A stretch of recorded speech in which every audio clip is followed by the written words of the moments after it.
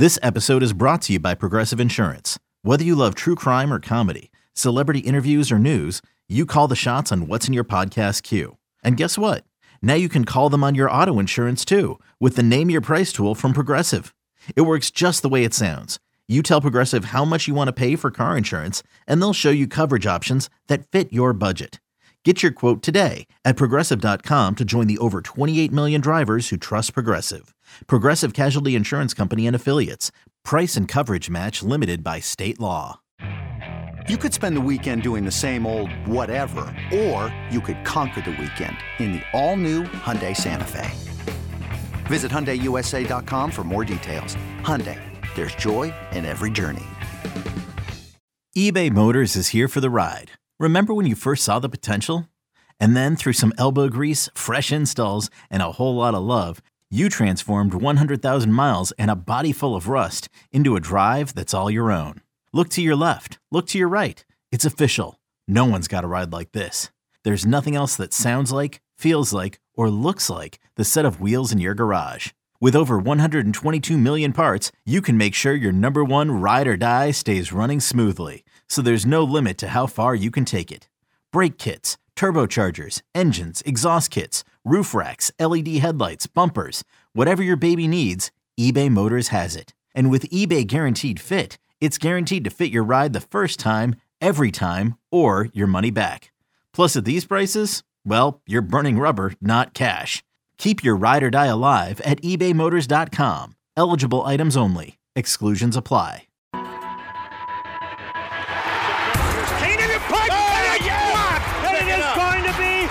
By the Saints for a touchdown. It's your inside pass to everything Saints football. Jimmy Graham brings it down, and that is a touchdown, New Orleans. We'll take you to places most fans never go.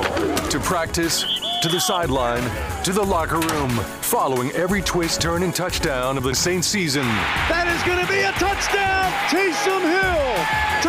Taysom TD. Welcome to Inside Black and Gold. And that is going to be a touchdown again. And guess who? Mike Thomas. Now, here are your hosts, Steve Geller and Jeff Nowak. Oh, baby! Back from the bye, we are Inside Black and Gold. Steve Geller along with Jeff Nowak, kicking into gear the last stretch of 7 games for the Saints, and it'll be week 12 in Atlanta. Coming back from the break, the most hated of hatred rivals in the NFC South, the Dirty Birds. It's always great to strum up Saints fans with any kind of fun little Falcons tidbits to knock them off their pedestal. But this matchup, I think we kind of expected them to be right there with this Saints squad, and for these final 2 games to mean something. And the NFL did a good job here, I think, obviously, because it looks like we could be on a collision course to the end of the season where this game does mean something. So hopefully the Saints end up taking the first one from them, obviously, right off the bat. Yeah, well, I will say, I'm disappointed in Bobby because he's had all season to come up with something better than the NFC Douth, which isn't a word. And he hasn't done it. I keep waiting. And NFC Soft is right there. And he can't. He keeps going NFC Douth. I'm like, that's not a word. But anyway, I always thought he was going for doubt, and it just comes out doubt. I think he is, but that's not how that NFC Least works, because it's the East, and you add a letter to it, and it's a word. Douth is not a word. It means nothing. But NFC Douth's not like that. Yeah, you can go with NFC South, and you can still say sow, and then. I just want you to pitch that to him next time you're on air and see what he says, because I think that's better. I think you should start going with that, because that's what it is. This is just soft as baby poop division, right? That is all this is. What do you mean 5-5? We're not superpowers atop the South and looking down at the 4 and 6 peons. If all we were talking about was the NFL South, then yes, you could say that. But unfortunately, there are several other divisions, most of which are far more competitive. Not all of them, but most of them. And so this is where we're at. And yeah, we took a couple days off there for the bye week. I felt like my mental health needed a couple days away. I wasn't tweeting. I wasn't really doing anything related to Saints football. And I think it helped. Like, I feel way better about myself right now. I went and saw a Marvel movie by myself at 1 p.m. on a Friday. Good decision. Movie kind of was lame, but it was a good decision either way. But yeah, so that's kind of what we're going to be getting into. It's kind of a reset, right? It was a reset for the Saints. It's going to be kind of a reset for us. We're going to, in this first segment, break down the latest injury news with Mike Thomas, Marshon Lattimore, Derek Carr. Had a couple signings this week. We'll get into that. The second segment, I want to kind of talk about, so what are some of the keys that this Saints team has to hit? What are the notes they have to hit to make sure the final 7 games is not a rerun of the first 10 games? And I think that there are some pretty obvious things they can improve on to make that look better, make things look more secure, and win some games convincingly, right? And beat bad teams, right? If all you are is a team that beats bad teams, you are a playoff team, right? And this season was always going to be make the playoffs and see what happens. And I think that you're still in position to do that. So we're going to talk about that. And then the final segment, I do want to talk about, okay, what is kind of the history of 5-5 teams and going into the playoffs, making deep playoff runs, stuff like that. Also kind of resetting the deck about what's left on the schedule and what our expectations should be as they go into this run of just bad teams, right? Like the final 7 games, you got a lot of bad teams on that list. I don't argue more bad teams on the back end than they had on the front end, which people talk about how easy the schedule was. I think it ended up being a little bit more difficult in stretches than you probably anticipated, but we'll get into that. The first bit of news is Mike Thomas, Marshon Lattimore. Mike Thomas dealing with a knee injury, Marshon Lattimore dealing with an ankle injury. And, I think it was fair to wonder, this was the first press conference back, so you had that kind of week where it was like, okay, with that extra week, are you going to be in a situation where maybe that extra week allowed you to get better and be healthy and be on time and be able to get out to practice? But based on what Dennis Allen said, it really doesn't sound like that. And so here's what he said today. Both of those guys are, going through the rehab process, and I think they'll probably miss some time. Yeah, anytime you're just talking about like vague missing time this early in the week, that's not a good sign for the availability. He said he wouldn't go into whether either player was an IR candidate, something they're going to have to figure out. But I think you're probably going to see one of those players go on IR. Probably, the high ankle sprains are tough, and I wouldn't be surprised if Marshon Lattimore ends on IR. Either way, it's going to be, these next 7 games, you're trying to figure out how to get to the playoffs. You're trying to gain some momentum, and not having Mike or Marshon for however long that is, definitely a pretty big blow to that. Real big bummer. With both of them, obviously Marshon, one of the key leaders of that defense, brings that all-pro level to a secondary that's been good this year, but he's definitely that leader of that pack over there. And man, you talk about with Michael Thomas, I don't want to say he did better than expected this season, but I thought he was steady Eddie. You know what you could get from Mike. And I know he was frustrated at times, obviously, in this offense. I think a lot of people were. But overall, I was liking his production this season and what he brought to that offense. As I thought Carr was getting like that realization, like if I need something, Mike's there and was something he could lean on, because there was nobody else over the middle to go to that he was at least going to. I mean, the first 2 throws of that game were to Mike in contested situations, right? Like there's clearly comfortability that was growing there. And yeah, so that's frustrating. I do think that, if Mike had a serious knee injury that required surgical remediation is the term I'm going to use, then we would know about it by now, right? So like you haven't seen any reporting about, okay, it's a tear or it's a this or it's a that. And I think that's a good sign. I think that if this was something that you expected him to miss a good chunk of the remainder of the season, we would know about it by now, and you would have put him on injured reserve and you would go from there. To me, he's probably the guy I'd expect back first. Ankle injuries are tough. We know that from Mike, right? Like, you don't want to be in a situation where you're rushing Marchand back, and that impacts not only this season, but maybe next season, right? So I think that's going to be the one that you're a little more careful with. Yeah, Marchand got to be able to run. So does Mike, obviously. Yeah, right. Like, these are positions where your ankles are obviously very important. They're important everywhere. Knees, right? Yeah. So I think that you're probably playing it safe with Mike as opposed to Marchand, where the rehab process is going to be a little longer. I will say the thing that makes Marchand's situation a little easier to stomach is I think the Saints are very comfortable with Ike Adam and Alontae Taylor as the potential fill-ins for Marchand. The question I have is, are you better off throwing Ike Adam out there the way you did in the first 4 games or whatever it was when Paulson Adebo was out, or with the extra time this past week, shifting Alontae outside full-time and figuring out the best option in the slot? Because, and I think we talked about this, I don't think Alontae has thrived in the slot. And I think this is kind of a good opportunity to see what he has on the outside and what that pairing of Paulson Adebo and Alontae Taylor will look like. We saw it in stretches last year, but I'd like to see Alontae kind of come into his own and play. So I wouldn't be surprised if you move like an Ugo Amadi or maybe a Jordan Howden, maybe just kind of see what he has in the slot. But I think you're probably going to lean toward Ugo Amadi.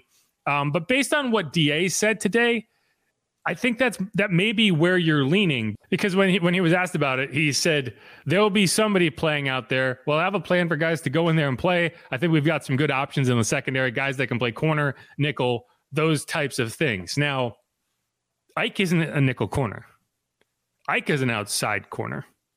So, and he was asked, the question he was answering was whether you were going to turn to Ike in that role the same way you turned to him when Paulson was out. And he responded with a note about guys who can play outside in the nickel. So to me, I think that indicates that you're leaning toward Alontae, and maybe that is your best option and you'll go from there. Either way, that's going to be something to watch, and it's going to be a big factor over the next few games because, Marchand's able to take away one side of the field. Whichever side you want to take away, he's going to take it away. I don't think teams are going to be as hesitant to throw at Ike Adam. In fact, I know they won't be, because he had people throwing at his way relentlessly when Paulson was out, right? He played well, but that's going to be a factor. If you can't shut down the passing game the way you have, then things are going to get a lot more difficult for you. You went through obviously everything going on with the cornerback spot, possibly, with Marchand having to miss time, but then you also too look with wide receiver.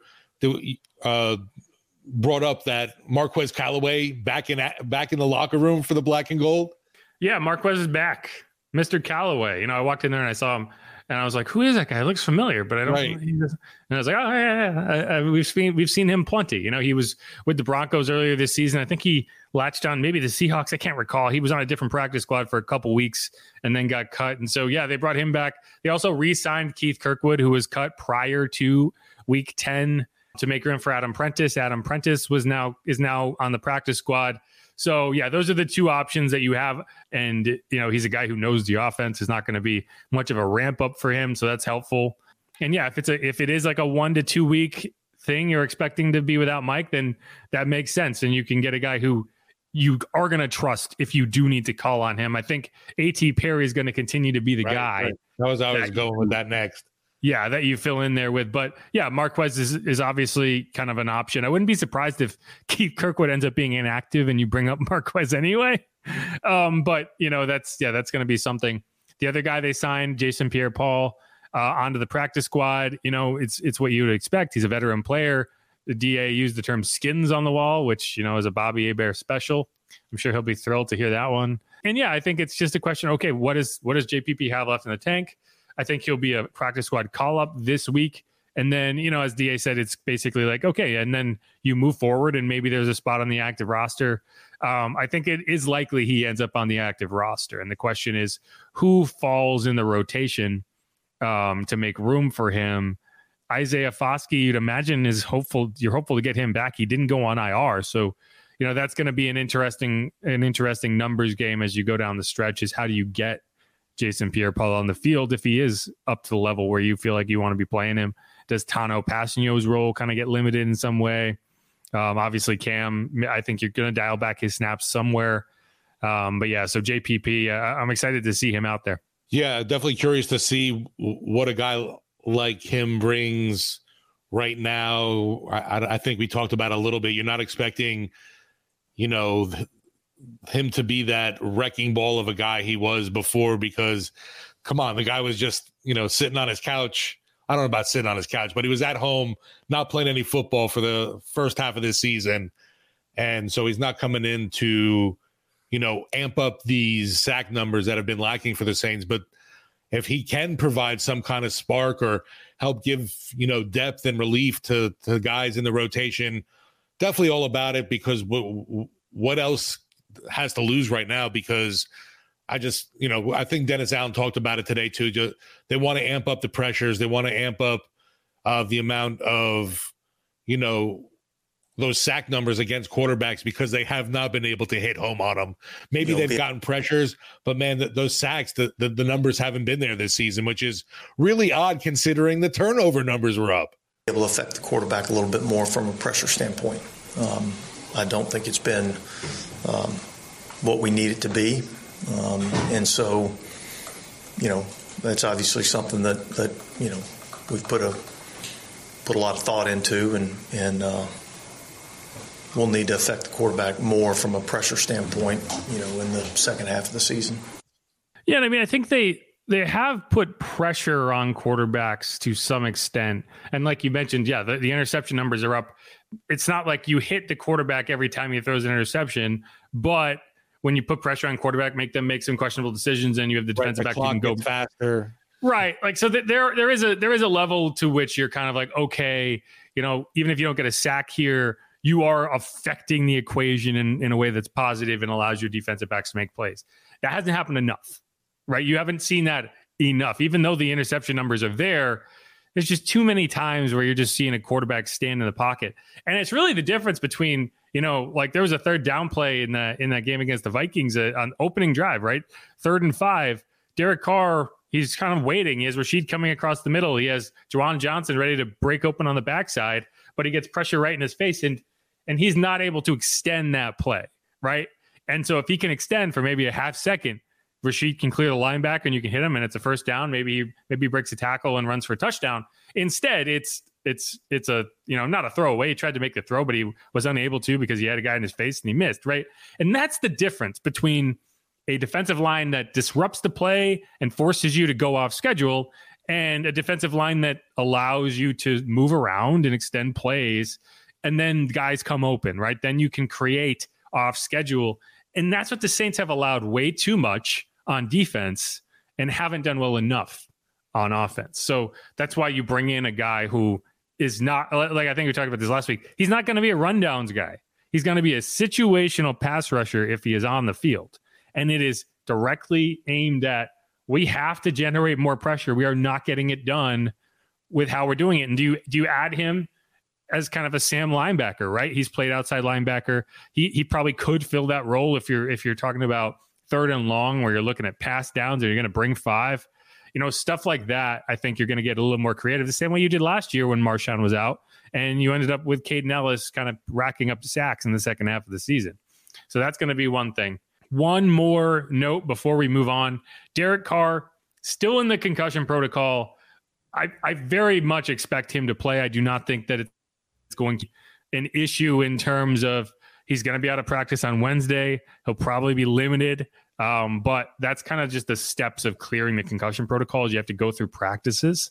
And so you can't clear the concussion protocol without practicing.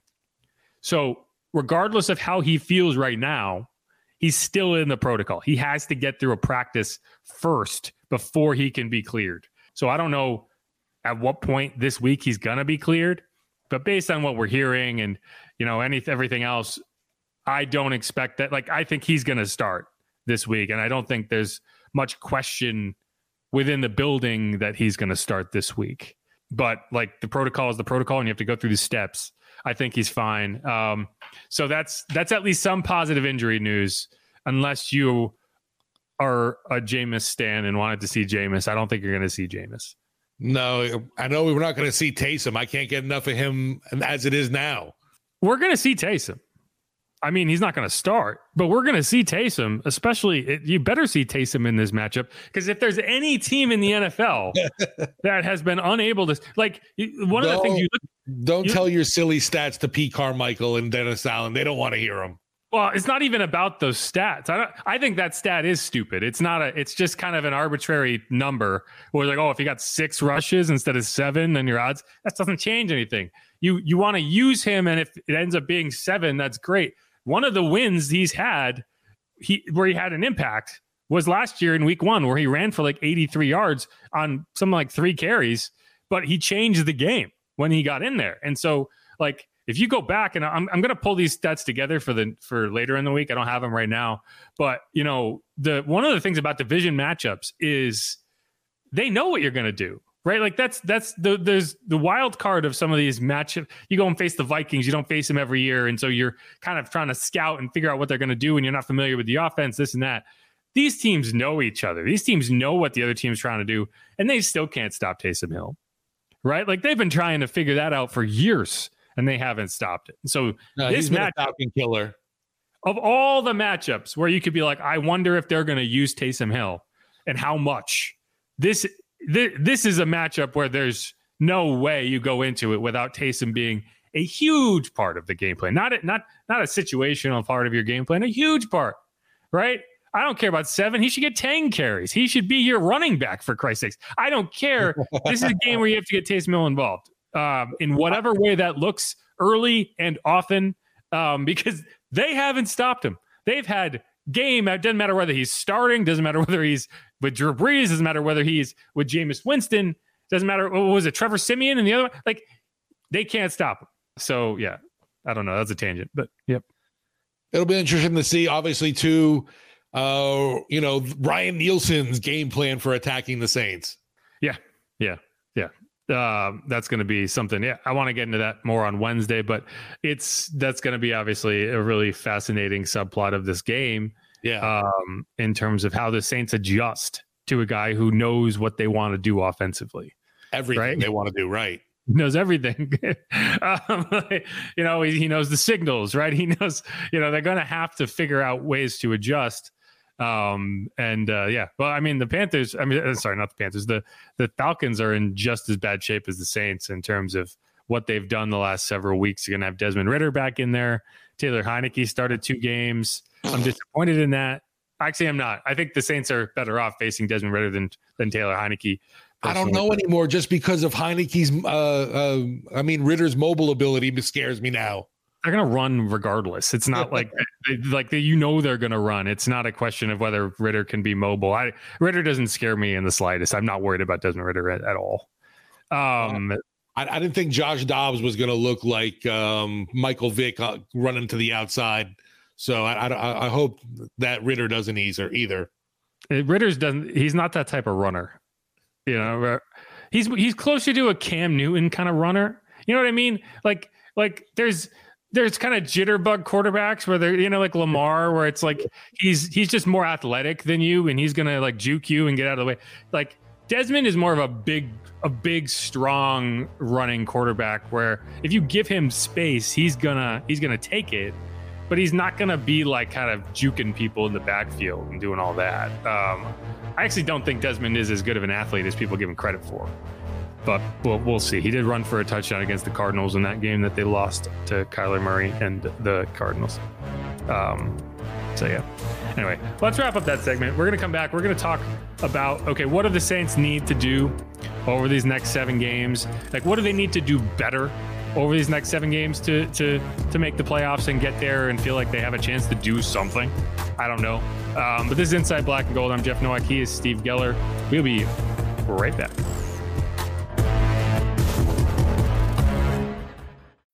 When you need mealtime inspiration, it's worth shopping Kroger, where you'll find over 30,000 mouth-watering choices that excite your inner foodie. And no matter what tasty choice you make, you'll enjoy our everyday low prices, plus extra ways to save, like digital coupons worth over $600 each week. You can also save up to $1 off per gallon at the pump with fuel points. More savings and more inspiring flavors make shopping Kroger worth it every time. Kroger, fresh for everyone. Fuel restrictions apply. Another day is here, and you're ready for it. What to wear? Check. Breakfast, lunch, and dinner? Check.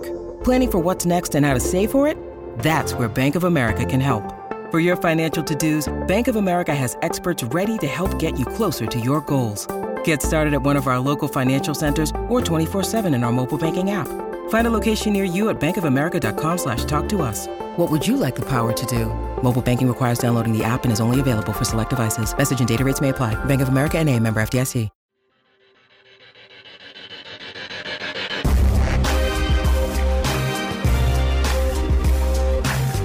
And we're back on Inside Black and Gold. I'm Jeff Nowak. He's Steve Geller. And the Saints are heading up to Atlanta to face the Falcons. And a Mercedes-Benz Stadium is apparently celebrating the 50th anniversary of hip-hop on Sunday, which I don't know what that means. And not in the sense of I don't know what hip-hop is. Dropped this list of artists, and I don't know if that means that they're going to be performing. There's like dozens of them, but I guess they're going to be there. I don't know. It's weird, but it's going to be something. It's Atlanta's always they're trying to get attention away from the fact their team sucks by putting all this stuff going on. They do have that in-house DJ, right? Maybe that's what they're playing.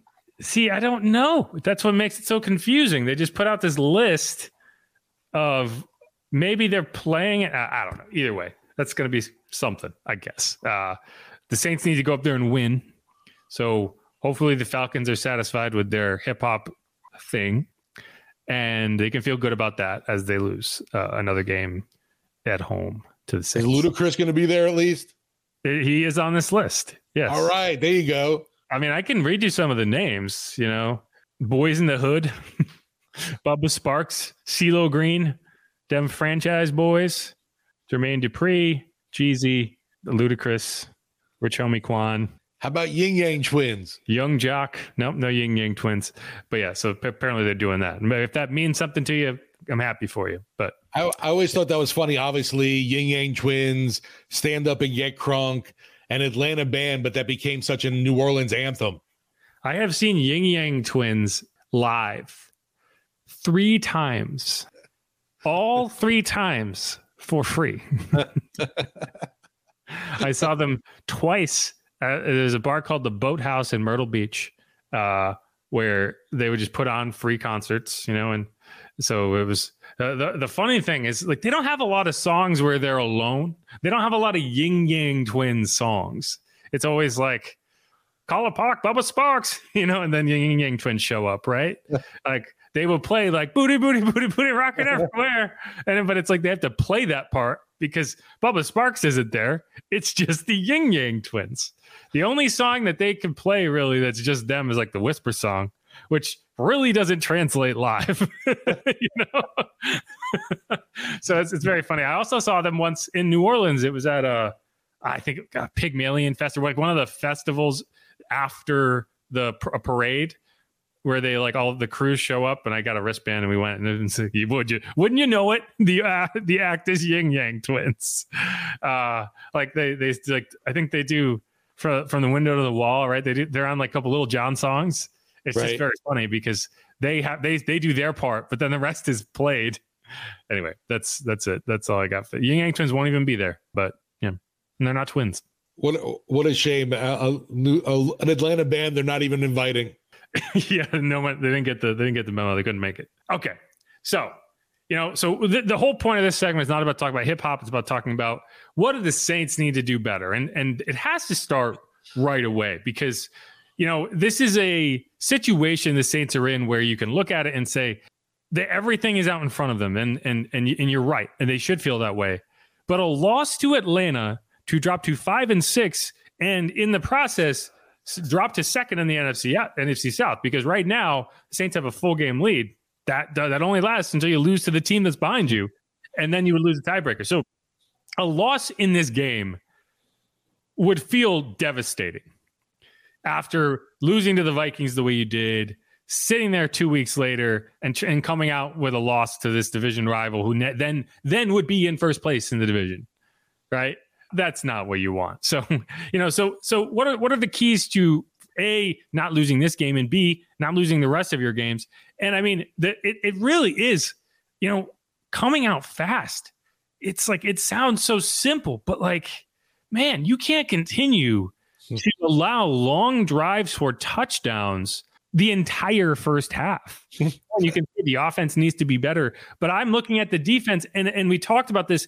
If they can't shore up their red zone defense in the first half, you're going to lose a lot of football games. You cannot allow an 80% success rate in the red zone on defense, which is what the Saints have allowed over their last 5 games. And it's like, drives happen. You will not get off the field 3 and out on every possession, but you also cannot allow touchdowns on every possession. And that's what happened against the Vikings. And that's why you lost that game in the first half, because not only did you allow them to drive the field in these long possessions, they ended up in the end zone on all but the first one. And the first one, there was a questionable non-pass interference call. They drove the field on that run too, but it ended in a field goal. And if you had ended up with 2 more of those types of drives, then you would have been right in that game. But no, they went down, touchdown, touchdown, touchdown. And it was basically over. 21 points in the first half on 3 drives cannot happen. And so you look at that and you say, okay, what do you do differently? Well, you have to keep things in front of you, which they have done, but you also have to tackle. Like you can't allow a 2-yard run to turn into a 6-yard run, right? You get the quarterback in the backfield. You can't allow him to scramble out and turn a 4-yard loss into a 5-yard gain or even a 2-yard gain. That's how you get these 12-play drives, right? Because that's what it has been. It has not been a lot of explosive plays. Go back throughout the first 10 games. Where are the explosive plays? You don't see them. Like the Christian Kirk against the Jags, that was an explosive play, but even that was a short throw and a catch and run. Like, you have not seen deep balls against this Saints defense other than, the Packers game. You could say that there was a couple pass interference calls that qualified as explosive plays because you just allowed them to happen. But in the most part, it's been just execution underneath. And, 3 plays first down, 3 plays first down, 3 plays first down. So that's what has to change, is you have to, A, get off the field, and B, when you don't get off the field right away, you cannot just fold and allow easy touchdown drives. And, there's a lot that goes into that. But if you can get that 80% success rate in the first half down to, I don't know, it doesn't even have to be low. It can be 50. You probably win some of these games that you lost if you can be closer to 50%, allowing touchdowns in the red zone on defense. What's wild is, obviously, we know we talked about it a ton, obviously, with the slow starts with the team. And it's like, how do you get that second half mentality or whatever mindset or groove that they're able to get in? And I think, we mentioned it as well, too. Obviously, the offenses might be a little more conservative that they're playing in that second half, depending on what's going on. But overall, you see a more significant change when it comes to, you even mentioned, getting off the field, getting 3 and outs come the second half, whereas in the first half of games, they've just been looking like doormats. And I don't have any kind of explanation for it. And we haven't heard it from coach or the players either. No, there really is no explanation, because I think it's just, a lot of it is just, have some pride, right? Like, go out there and make a tackle, for Christ's sakes. Like, what you're doing. Like, this defense knows what it's doing. This is not a rookie-laden defense. This is not a new scheme, right. Not a lot of new players, right? It's just guys who need to go out there and execute their jobs. And I think that's why the coaching staff gets frustrated when they get those questions. Because, like, it is funny, and we've talked about this, but it's so true. Like, what do you think is happening in the locker room? Honestly, seriously, when people come out and say halftime adjustments, what exactly do you think is happening in the locker room? Like, look at the clock when the second quarter ends and they flash up 12 minutes, 15 minutes. Like, I don't even know how long halftime technically is, but they start the timer right away. And when the timer's done, the third quarter starts. So, like, you leave the field, you got to walk all the way to the locker room. It's not like right outside the door. It takes a little bit of time to get there. You get to it's like you go to the bathroom, right? You get a drink of Gatorade. What do you think they're doing at that point? There's not this big screen where they're calling up new plays and breaking down the film of the first half. I think they got lifelines. I think they're doing like phone a friend. No, it's not. It's a lot of it is just, guys, this is the game. Like you're reminding people in most cases more than anything else. And you're making minor adjustments, but you're not changing anything. And then you come out and you play better, but it's not about changing the scheme. It's just about playing better. It's about doing your job and executing. And, that's part of the reason when we talked about Alante, I don't think Alante has been very good in the slot. And I think you have an opportunity here to put him in a position that he feels a little more comfortable in and maybe figure some things out in the slot with somebody else. But I just don't think that's been working. And, that touchdown where you talk about Josh Dobbs looking like Superman, the reason that touchdown happened is because Alante did not play it well. And he's not a guy who should be getting out running. Like I've talked about team defense and, or team speed on defense and that they don't have enough of it. Well, he is not an example of not having enough team speed on defense. He should be the guy who can make that play. And he just didn't. And I just don't think he feels comfortable in that position. It was an idea. You put him there. It has not really worked. And so right now, I think you want to be trying to find another option. And if it doesn't work, it doesn't work. But I just don't think, I think he's kind of losing confidence there. It's just not a good situation to be in for a young player who was in a position battle and now is in a new position that he's just not thriving in.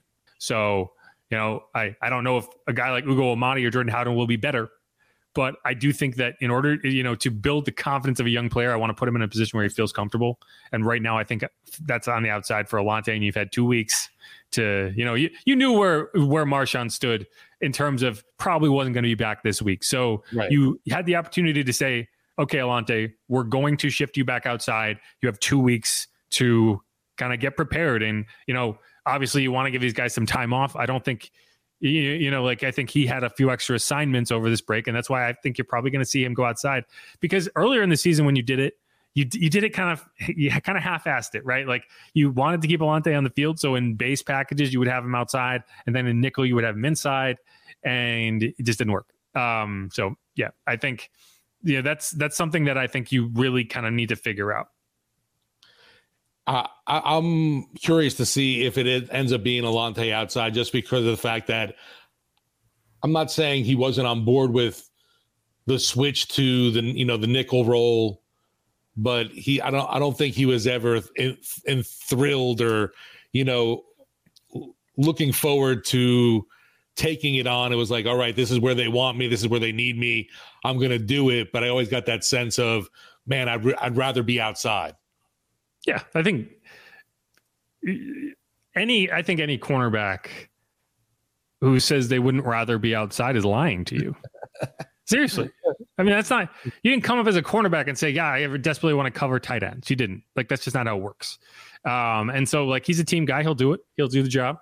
I just don't know I just don't think it's working. And, that position in this defense is very important. That's why I was really annoyed to see CJ go. I understand why CJ left, but I just think from a just cohesion perspective, that's a position that takes so many tasks that are not simple, that are not just rep based. They have to react, right? They have to be ahead of the game. And, like the interception against the Bucs a few years ago, where CJ just baited Tom Brady to throw to Scotty Miller, and then he just like broke on it and got, like, that's the type of play that you can make in the slot, that it's like, it's subtle, but not everyone makes that play, right? And I just think it's just not working. So I mean, we don't need to get any more of it than that. But I do think that has been, that position not being as elite as you are used to has been a struggle. And I think it was a struggle last year, and I think it's more of a struggle this year. So you got to figure it out. The other thing that I think this team needs to do from just an overall team perspective is this team plays, and this is stupid, but it's true. This team plays much better with a lead than it does when it's trying to play from behind, right? And I mean, I think that's probably true of a lot of teams. But when this team is playing downhill, it's a much better football team. You look at the wins and the losses, right? The Saints, 4 of the 5 losses, they have been behind at halftime, right? So that's the Vikings. They were down by 21. The Jags, they were down by 11. The Texans, they were down by 7. The Bucs, they were down by 11. Now, in 3 of those 4 games, the Saints made it a game. Like they were close, but they were trying to climb uphill the whole way, and they just never could get over the top. The only loss that they were ahead at halftime was against the Packers, and that's kind of an asterisk. Like we can say that's a bad loss, but at the same time, you play the second half without your quarterback, weird things happen. But like those 3 losses, the Texans, Vikings, and Jags, they're not bad losses. Like you're not looking at a team that's lost a lot of bad games, right? The Bucs game is kind of notwithstanding, but it's a divisional game. Weird things happen in divisional games. And so like you look at this, and it's not a matter of them losing to bad teams. Again, the Packers game notwithstanding for obvious reasons, it's about not beating good teams. And why are you not beating good teams? Well, because you're getting off to a slow start and you're playing from behind.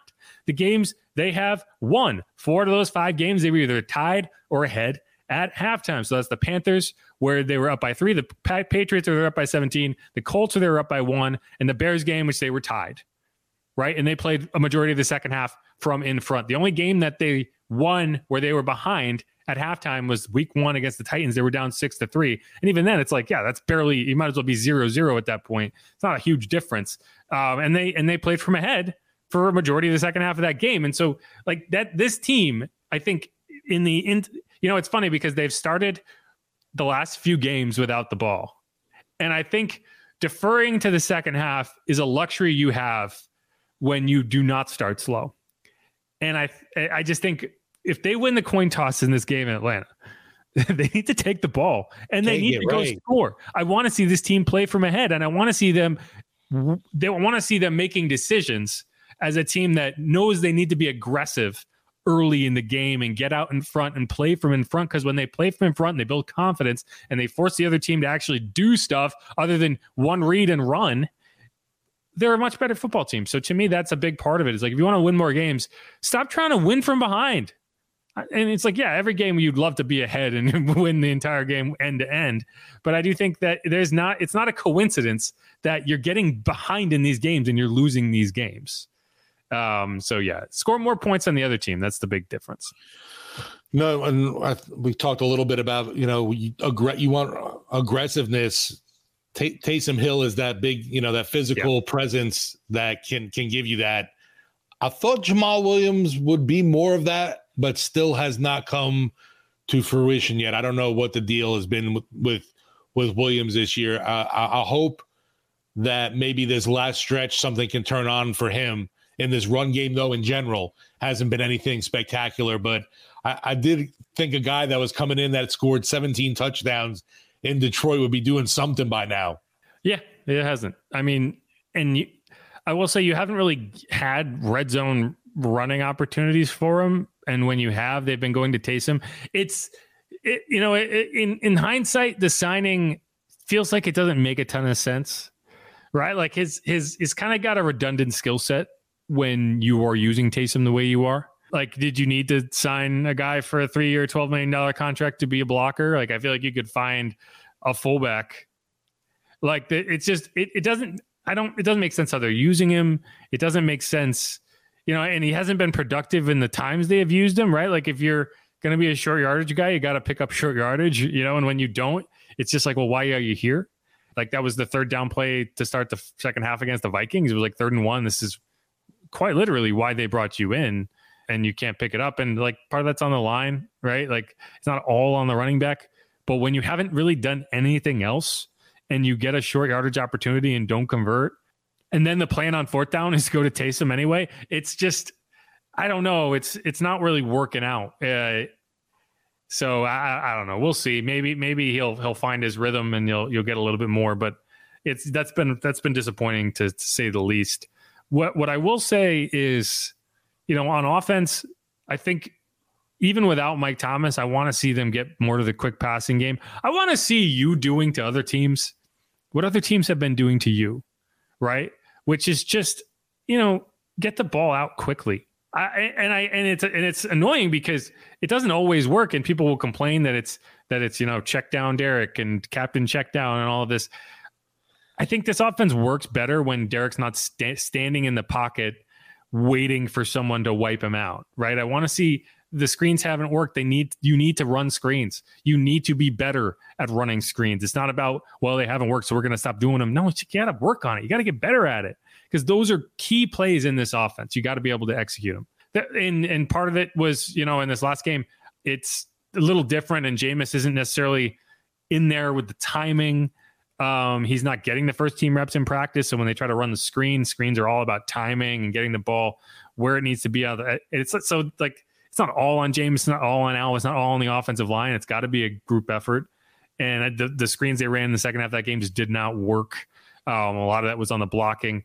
So I don't know. You got to run them and you got to be better at them. And to me, that's a big part of it. And that helps you, when you're converting first downs instead of losing 2 yards on those plays, offense gets so much easier, because it's just, there's moments where you just demoralize a defense. And it just feels like when you're watching a game and a team runs a screen and it works, and the defense tires itself out running upfield and then turns around, it's like, son of a bitch. Like those are moments that I feel like their body blows in a fight, and you haven't gotten those. You've gotten these big boom or bust plays, but you haven't gotten those just kind of like, where you counter what they're doing and it works and you feel like, yeah, got them. Like you just haven't seen that with the Saints offense, and it's got to be better. And, that goes on Pete Carmichael, that goes on Derek, that goes on, whoever's in there. They just haven't had enough of those moments. And so that, to me, that's, I just think getting into the right situation and beating the defense where they are is something that I just haven't seen enough of. No, there haven't been very many, if any, explosive plays to talk about this season. No, they've had explosive plays. I just agree with that. They've had explosive plays, but maybe they haven't finished. I'm not in the run game at all. Well, sure, in the run game's different. But I mean, what's an explosive play in the run game? But I mean, I'll take a 20+ yard run. Yeah, I mean, so I guess if you're talking about the run game, sure, but 20+ yard plays, the Saints have 28 of them, which is kind of middle of the road in the NFL. 40+ yard plays, the Saints have 8 of them, which is second in the NFL. So I mean, they've had explosive plays. We've seen explosive plays, but we just haven't seen 10 to 20. I want 10 to 20 yard plays that are not just Chris Olave, on a dig. I want to see them get to that in other ways. So I agree with that. But they have made explosive plays down the field. Well, again, only one team has more 40+ yard plays in the NFL. Who do you think ends up getting into Mike's role, at least initially? Who gets the first look? Would it be, Perry, because he's had that more time? Or do you look at someone like a Kirkwood? There's two questions. One is who's playing the X, and what are you running with primary reads in terms of, okay, who's the first option, second option, third option? Are you flipping things in certain instances because you have A.T. Perry playing X, and that would typically be the first read, but because Mike's not there, you're kind of flipping the progression. So I think you will have A.T. Perry playing the X receiver, because I think that's what he's been repping. Rashid has mainly been Z slot, and Chris has been kind of doing the same thing. So I think that's where you're going to see a lot more targets for, I don't think AT is going to get a ton of targets, but I think he's going to take Mike's role in that part of the field. So I would guess that AT is the one that's going to be on the field the most. I don't think Kirkwood's going to be active. Unless maybe things don't go the way you hoped in the beginning of the week, and you feel more comfortable with Keith in there. But I think you're going to see AT get that role. Yeah, just curious, what they do wide receiver. The rundown now with Mike looking like it's going to be hopefully not an extended time, but he is going to miss some time. Yeah, no, I mean. We'll see. I mean, hopefully, maybe, Juwan could get some more targets, for crying out loud. It's funny because I had someone reply to a tweet that wasn't even about the tight ends, but they were watching the Broncos game, and Adam Troutman caught a couple passes before the first half, or before the end of the first half, and it was on the drive where Kevin O'Connell had decided to cowardly punt from the 48-yard line on 4th and 1, which always a bad decision. Never do that. Stop punting in plus territory on 4th and 1. Go for it. I could make a very solid argument. They lost that game because of that decision. They lost by 1 point. And you basically gifted the Broncos 3 points by not running a higher. I mean, what's the percentage on a 4th down, 4th and 1? Like 70%? Like it's a high percentage play. And it's like, so measure that against the percentage of pinning a team deep enough that it tangibly affects their ability to drive into field goal range, right? Like, so you're talking about, do you have a better chance of converting on 4th and 1 or your punter pinning them inside the 5? Because I will assure you that your chances are better of converting a 4th and 1. Your punter may pin them within the 5, but again, all you can do is make the right decision at the right moment. You can't, you can results-based analysis your way out of a paper bag, but you cannot tell me that you have a better chance of pinning a team deep than you have of converting a 4th and 1, because it's not true. They kicked it into the end zone, so it ended up being a 27-yard net. And the Broncos, with 3 timeouts, went down the field and kicked a field goal at the end of the first half. Instead of being down 10-6 or worse, they were down 10-9, and they ended up winning by 1. Don't do that. Don't do that. Don't do it. Stop doing it. It's not that complicated. And it's funny because you talk about Kevin O'Connell. Everyone loves Kevin O'Connell. He makes the right decision. He's a good coach. But even good coaches, even the guys talked about as like the best coaches, are still making these mind-numbingly dumb, analytics blind decisions in the NFL. I don't remember what we were talking about. What were we talking about? Sean Payton. Oh, tight ends. Tight ends. So there we go. Yeah. On that drive for the field goal, someone replied and was like, man, the Broncos, the Sean Payton's offense gets the tight end involved way more than the Saints does. And that's not true. Go look at the targets, right? And so you look at Adam Troutman. I think, he ended up with 3 targets in that game, 4 targets. Let's see. Adam Troutman, good old Adam Troutman. He has 15 catches on the year, right? He had 2 targets in that game. There were those 2 targets that they saw. And they were like, wow, the Broncos get the tight ends involved. No, between Adam Troutman, Chris Manhertz, whoever else on the Broncos, they have like 28 total targets for tight ends in this offense through now 10 games, right? Whereas the Saints, in terms of Taysom Hill, Juwan Johnson, Jimmy Graham with his 1 target and catch, Foster Moreau, they have in the range of 50, right? So it's funny because you watch the games on TV and you're like, man, they threw twice to the tight end. They used the tight end. In reality, they don't. The Broncos have not used the tight end, and Russell Wilson doesn't throw to the middle of the field. He just did those 2 times, and because you saw him, you assume it's like, oh man, they must be doing this. They don't. So I don't know what my point is here, but ideally, yes, you would get Juwan Johnson more involved. He was not involved against the Vikings, and without Mike Thomas, yeah, I think you're right. You do want to try to take advantage of the middle of the field with him. I don't know if Juwan is excelling right now in his role. And, right. He's missing blocks. I don't know if he's still dealing with getting up to speed from that calf injury and he's just not where he wants to be. But I don't think Juwan, it's not just that the Saints aren't getting the ball to Juwan. I think it's also Juwan isn't executing as well as he needs to. So those are both sides of the equation have to get better. But I don't think Juwan, like we can talk about like they haven't been using Juwan. I don't think Juwan has been putting himself in positions to have success, if that makes sense. Yeah, I mean, obviously he started out, had the injury and all, but I thought like last game, even in Minnesota, we were going to see him get to eat a little, but there hasn't been that game at all this season where he's arrived and made his presence felt like, whoa, that was a hell of a game from Juwan, and just not what we saw at all from training camp, which kind of is that head scratcher. And I know training camp doesn't show you everything, but it sure looked like he was definitely poised for that big season. I know he led the team in touchdowns last year, but it seemed like he was going to even elevate bigger than that, and it just hasn't happened. No, and he was targeted twice up. That's the frustrating thing is he was targeted twice up the seam.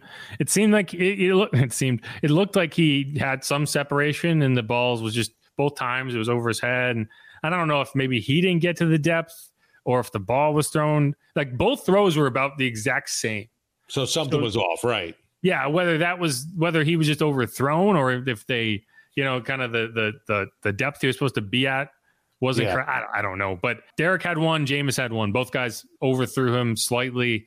And those are the big plays, right? Those are the plays up the seam that you need to see from him because he's the guy who's there. He's the guy who's going to make those plays. And it's the Jared Cook plays, right? Like we haven't seen the Jared Cook plays. And as much as people didn't like Jared Cook opened up a lot of things in this offense for a lot of people up the middle of the field. So, that's if they can't get Juwan more involved without Mike Thomas out, I don't know. And again, it's weird because Derek has thrown to tight ends consistently. Like it's not like he doesn't in his career hasn't thrown to tight ends. So I don't know. That's why I wonder if maybe there's something on the Juwan side of things that's not clicking, but we'll see. Well, shoot, there's that other guy, Jimmy, if he's not resting, if we could put him in for maybe a catch or two. I think I'm going to, so last year I made the rule that I'm not going to talk about Ian Book anymore because every time I talk about Ian Book, I just say things that are just like, well, why am I talking about Ian Book when he's not doing anything? And I think I'm going to have that rule with Jimmy Graham. So like, I'm not even going to spend time talking about him because he's a non-factor. It does not matter what I say about Jimmy Graham. He's effectively a coach right now. Still on the roster. And props for Jimmy pimping out getting a Veterans Day rest on Wednesdays. I mean, I don't think he minds getting paid. It's like, if you need me, I'll be here, And if not, cool. Yeah, which not. All right, let's wrap up that segment. We're going to come back. I want to kind of reset. Okay, what are the games coming up? Where do the Saints need to be, right? What do they need to be looking at in these next few games? And will the Saints consider staffing changes? I think is a good question. But we'll get into that when we come back. This is Inside Black and Gold. I'm Jeff Nowak. He's Steve Geller. If you haven't subscribed yet, please do that. Otherwise, stick around.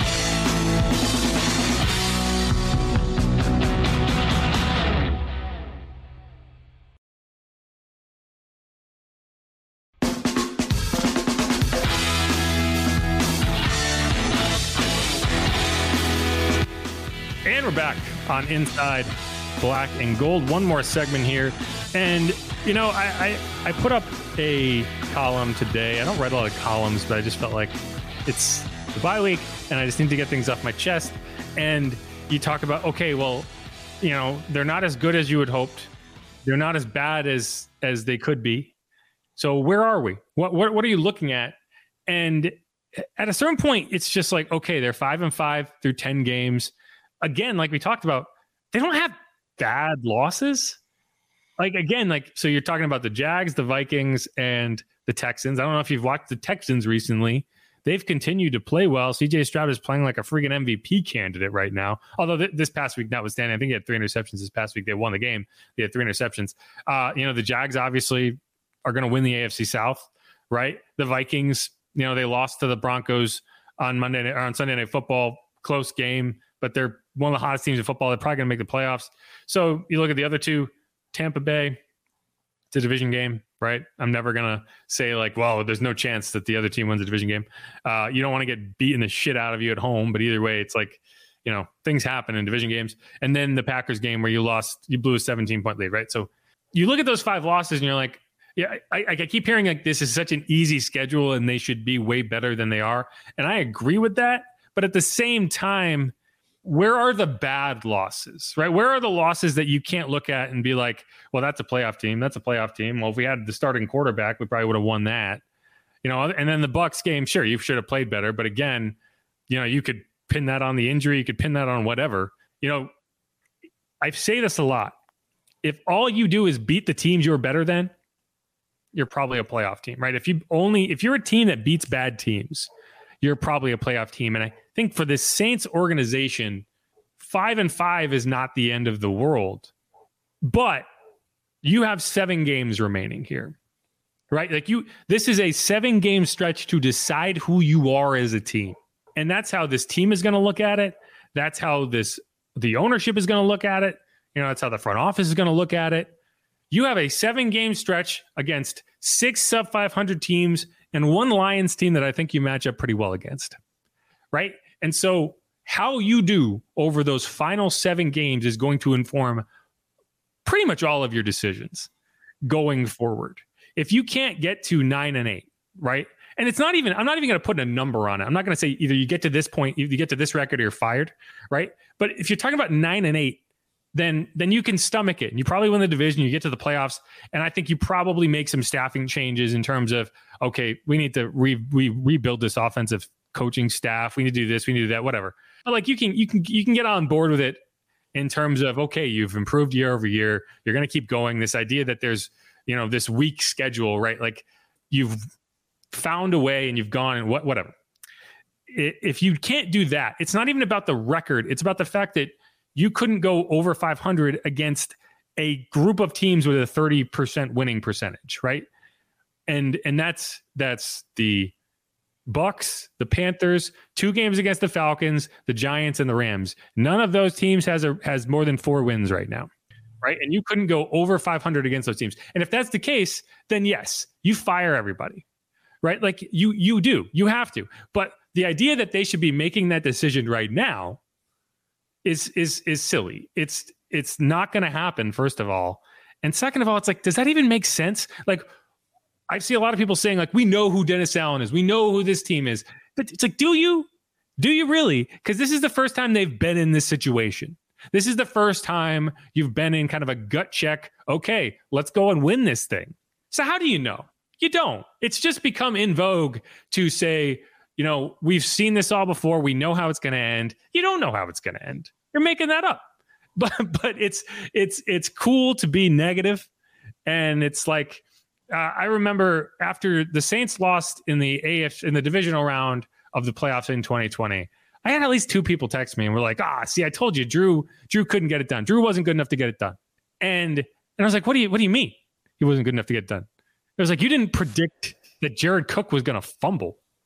You didn't predict that the refs were going to have a temporary insanity and not call the most obvious pass interference call of all time. You didn't predict that Marcus Williams was going to forget how to tackle in the last 10 seconds of a playoff game, right?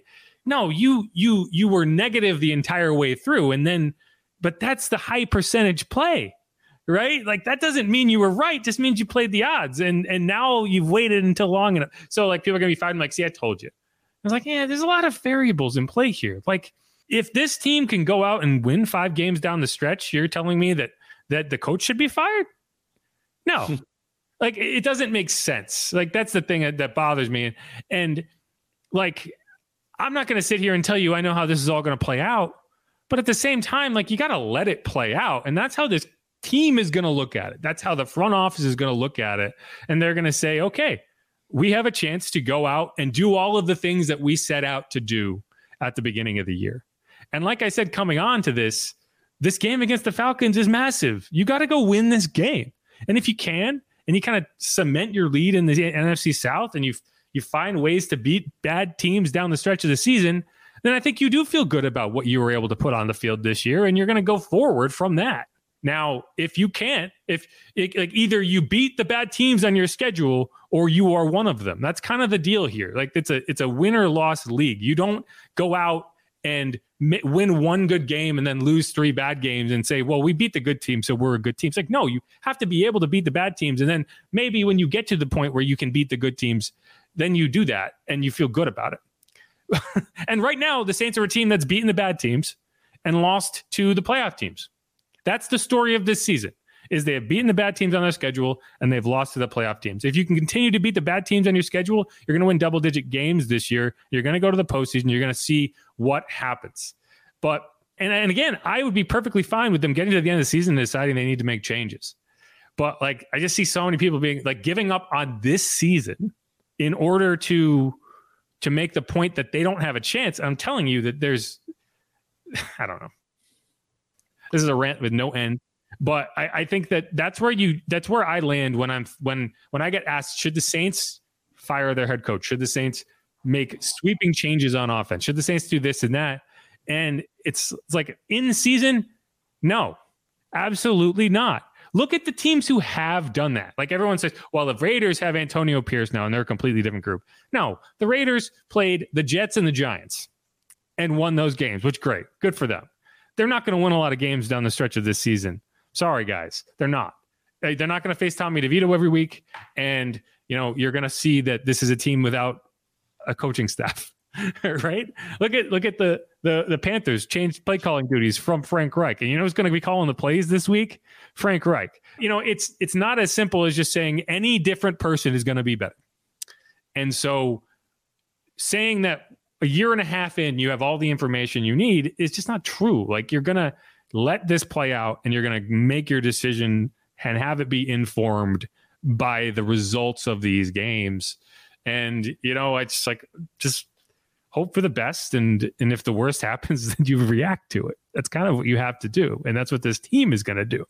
And the only other thing I'll say is, like, when you get to the end of this season, you look at it and you say, are we a mediocre football team, and do we need to change things? Because so much of your decision-making has been pinned on the idea that you are extending a winning culture, that you have a winning culture established, and you're going to continue to build off of that. Well, if you can't have a winning culture, you can't call it a winning culture if you can't go into this season and come out of it with a division title and a playoff and a home playoff game. If you can't do that this year, then it's not a winning culture. It is just what it is. And you have to look at it and be honest about what it is and make your decision from there. And so I don't think Dennis Allen is guaranteed a third season as the head coach of the Saints, but I think all he really has to do to get there is to just not fall into the obvious pits in front of him. If all they do is avoid the pitfalls, he's probably back next year. And people are probably going to be annoyed by that, but I think that's the reality. And that's when people ask me, do I think Dennis Allen's going to be fired? That's what I'm going to tell them. And so that's what this rant was. Yeah, I would hope there's not folks hoping the Saints Saints fans hoping the team, craps out the Western way just because they want to change at coach. Because, that would be awful and ridiculous. Come on, Who Dat Nation. I expect better from you. I agree with the fact that I don't think there's any massive changes coming as long as this team can win the division and make the postseason. But if they don't, I would say all bets are off then because of what was expected, obviously, with the ease of the schedule, with this, hey, things are going to be different with the quarterback we're bringing in. I could see Allen in trouble if somehow the Saints, completely pitfalled and ended up crapping out, not making the postseason. See, I don't think it's necessarily playoffs or bust, right? Because I think that you could feasibly make the playoffs this year with a 7-10 record in this division. I genuinely do. And to me, making the playoffs and having a home playoff game under those circumstances, no, it's not enough. I'm sorry. It's not, right? 8 and 9. But it would be. No. Personally, no, I don't think it would be. I think the context matters in this circumstance. And the fact is, you have 6 games you're going to be favored in, or at least should be favored in, and 1 game at home against the team that I think you match up well against. And so if you can't go 4-3 in those games, that means you lost to, and like the Rams, I think, is a tough game. Like, I'm okay with them losing that game. I'm not okay with you hosting the Giants and losing to a team that's starting Tommy DeVito. And the thing is, that team's still playing hard. They went out and beat Washington this week, a team that should have felt going into that game like they had postseason hopes. They were 4-6, and so, like, no, if you go 3-4 or with these next 7 games and you just look lackluster and lifeless, then no, you don't bring the head coach back. I don't care if you have a home playoff game. It doesn't matter. Because that's just not the point. But you can go into these next 7 games and prove something to yourself and be better and be a good football team and show that you have improved as the season has gone on. And if that's the case, then yeah, by all means, bring the guy back, right? My whole thing is like the idea that you've made that decision already. No, that's just not the case. I did look this up because I was curious, and why not? This was not a stat that existed. I went and looked it up. But so in NFL history, there have been 2 teams to make a Super Bowl after starting 5-5. One was the 1975 Rams, which I don't think that was St. Louis at that point. I can't remember. But it was the Rams in 75. I think it was the LA Rams at that point in 75. So that we've gone full circle with the Rams. And then in 2001, it was the Patriots, which the Patriots are a really interesting example because that was Bill Belichick, who had never before had a winning season. He had gotten, I can't remember if he got fired from the Browns or he was terrible for the Browns, ended up with the Patriots, had a losing record in year one. Year two started 5-5. They won their final 6 games. That was obviously Tom Brady, who took over for Drew Bledsoe, and they went to the Super Bowl and they beat the Rams. And I'm not saying that Dennis Allen, I'm not trying to compare Dennis Allen and Bill Belichick at all. Don't take that for that. I'm just saying that it's interesting to me because I think if you went into that season and you look back at how Patriots fans were reacting to the 5-5 Patriots under Bill Belichick, a coach who had never won anything, and you'll be like, it's another mediocre football team. They have, and it's just funny because it's like, it has happened. You have had it happen. Now, what's never happened is a team going from 5-6 to the Super Bowl. And that's kind of what the Saints have to do this week is they have to make sure they don't go 5-6 because, and I'm not saying the Saints have a chance to win a Super Bowl, but I'm not saying they don't either, and to me, it's like the way I choose to look at things is like, if someone else has done it, it can happen again. Like it's not, I don't want to be the team making history if I don't have to be, but I do like the idea of like, well, when I played youth soccer, I was on a bunch of rec teams.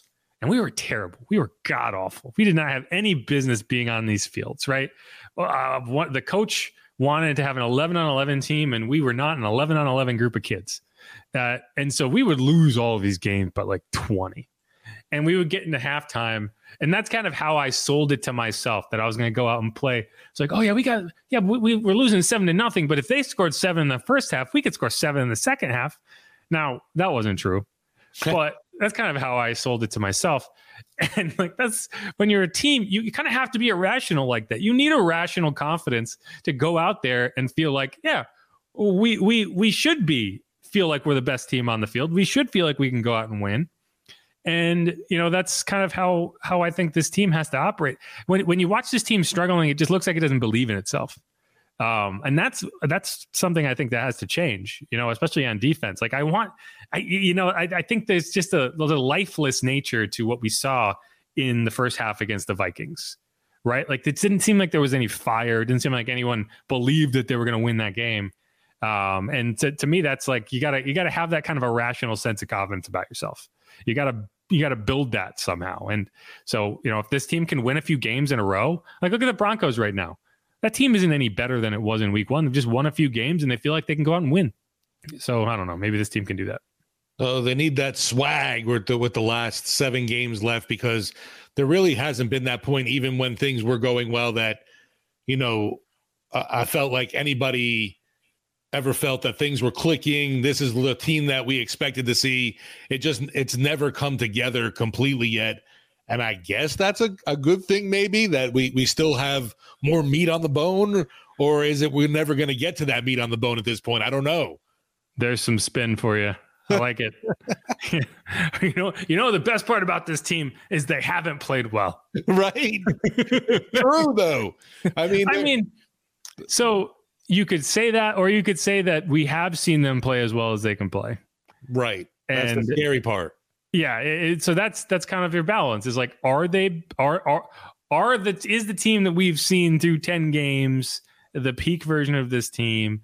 Like what Dennis Allen said today is, it's like the first 5 games we played good defense, we didn't have good offense. Second 5 games we played good offense, we didn't play good defense. And it's just, I don't know if that's how it works. Like it's like, if the offense can play like the defense, and I don't think that's how math works, but. Football math, right? Again, like I said, no NFL team has ever suffered from being irrationally confident about itself. Like teams that need to play above their weight in big games are always irrationally confident. And so, I guess it's like a why not us situation. Do you think that Seahawks team that won the weak NFC West was telling itself it didn't have a chance in the playoffs? No, they went out and they won the game. And I'm not going to talk any more about it than I have to. But like, I think this team has talent on it, and they just need that spark. You need to get it going. And so that's where it's got to start this week, right? Like it can't not start this week. Right. Yeah. The time for you want to hear any kind of whatever excuse or reasoning for things. Yeah, it's over. The break's through. You're 5-5. Somehow you're still in first, but you got to maintain it, obviously. And it's coming against someone who's nipping at your heels. Are they? Is that what you consider the Falcons to be right now? Yeah. Falcons and Bucks are right behind you. I kind of see the Falcons and Bucks in like a free fall. Like since the Saints and Bucks played in week 4, the Bucks have lost, I think they're 1-4. Right. Falcons have lost 3 games in a row and beat the Bucks. Yeah, the Bucks have lost 5 of their last 6 games. They won 3 of their first 4. When they beat the Saints, they were 3-1. Since that point, they are 1-5. But it's not like Saints are blowing anybody away either. Come on. They're not, but they're at least like we're beating the bad teams is what I'm saying. Is they beat the bad teams. Like the Falcons have lost 4 out of the last 5. They lost to the Commanders. They lost to the Titans with a rookie quarterback. They lost to the Vikings. So, when we were looking at the teams, are you putting Rams in a good team or no? No. All right, so the Saints win this week. This last stretch should go 6-1. That game is weird because it's a Thursday night game and you travel across the country, and there are such things as schedule losses. So that game, it's like if you go 5-2 and your 2 losses are to the Lions and the Rams, then you nailed that final 7-game stretch. In my opinion. I would agree with that. If you do better than that and you beat the Rams and you just get on a hot streak and you're only lost to the Lions, you still you exceeded my expectations. I think again, I think you're more likely to lose one of these games to the Falcons, and I think you have a good chance to beat the Lions. I really do. I think they're going to beat the Lions, and you're going to figure that out. But if to me 5-2 should be like the watermark. Anything below that, and you're disappointed in 4-3, but you can at least stomach it. Under that, no, that's we failed miserably. See, Goff doesn't scare me with Detroit, but their O-line and D-line do, and I know that Dan Campbell's coming for our kneecaps. So I just know that I feel like Detroit already. I'm physically intimidated going into that matchup. You are. I am, right. I'm also physically intimidated by Dan Campbell. He's a big dude. I wouldn't want to fight that guy. Anyway, all right. That's going to wrap up this episode of Inside Black and Gold. We came a long way. Didn't say that much, but that's all right. We're getting back from the bye week. We're figuring it all out. It's one of those days. But thanks everyone for listening. Again, this is Inside Black Gold. I'm Jeff Nowak. He's Steve Geller. Thanks for coming along for the ride. If you haven't subscribed yet, please do that. Check us out on Twitter at Jeff_Nowak, at Steve Geller, WWL, and the show at Saints_pod. Check out the latest news, notes, and analysis over at WWL.com. That column I referenced, you can go read it if you like that sort of thing, and hit me up and tell me about it. Tell me how much I'm wrong, that sort of thing. I thrive on it. Tell me how I am wrong. And someone tell Bobby that it should be the NFC South. Or is I'm like, Bobby, do you mean doubt? And what is doubt? No, I need you to reinforce this. The NFC South. Yeah, you got to say it like that. It's not soft. It's the NFC South. Kind of sounds like, yeah, right. Yeah, you got it. Okay, that's it. Who dat? Go Saints. Beat the Dirty Birds, please. Let's go. Easy, y'all. Peace.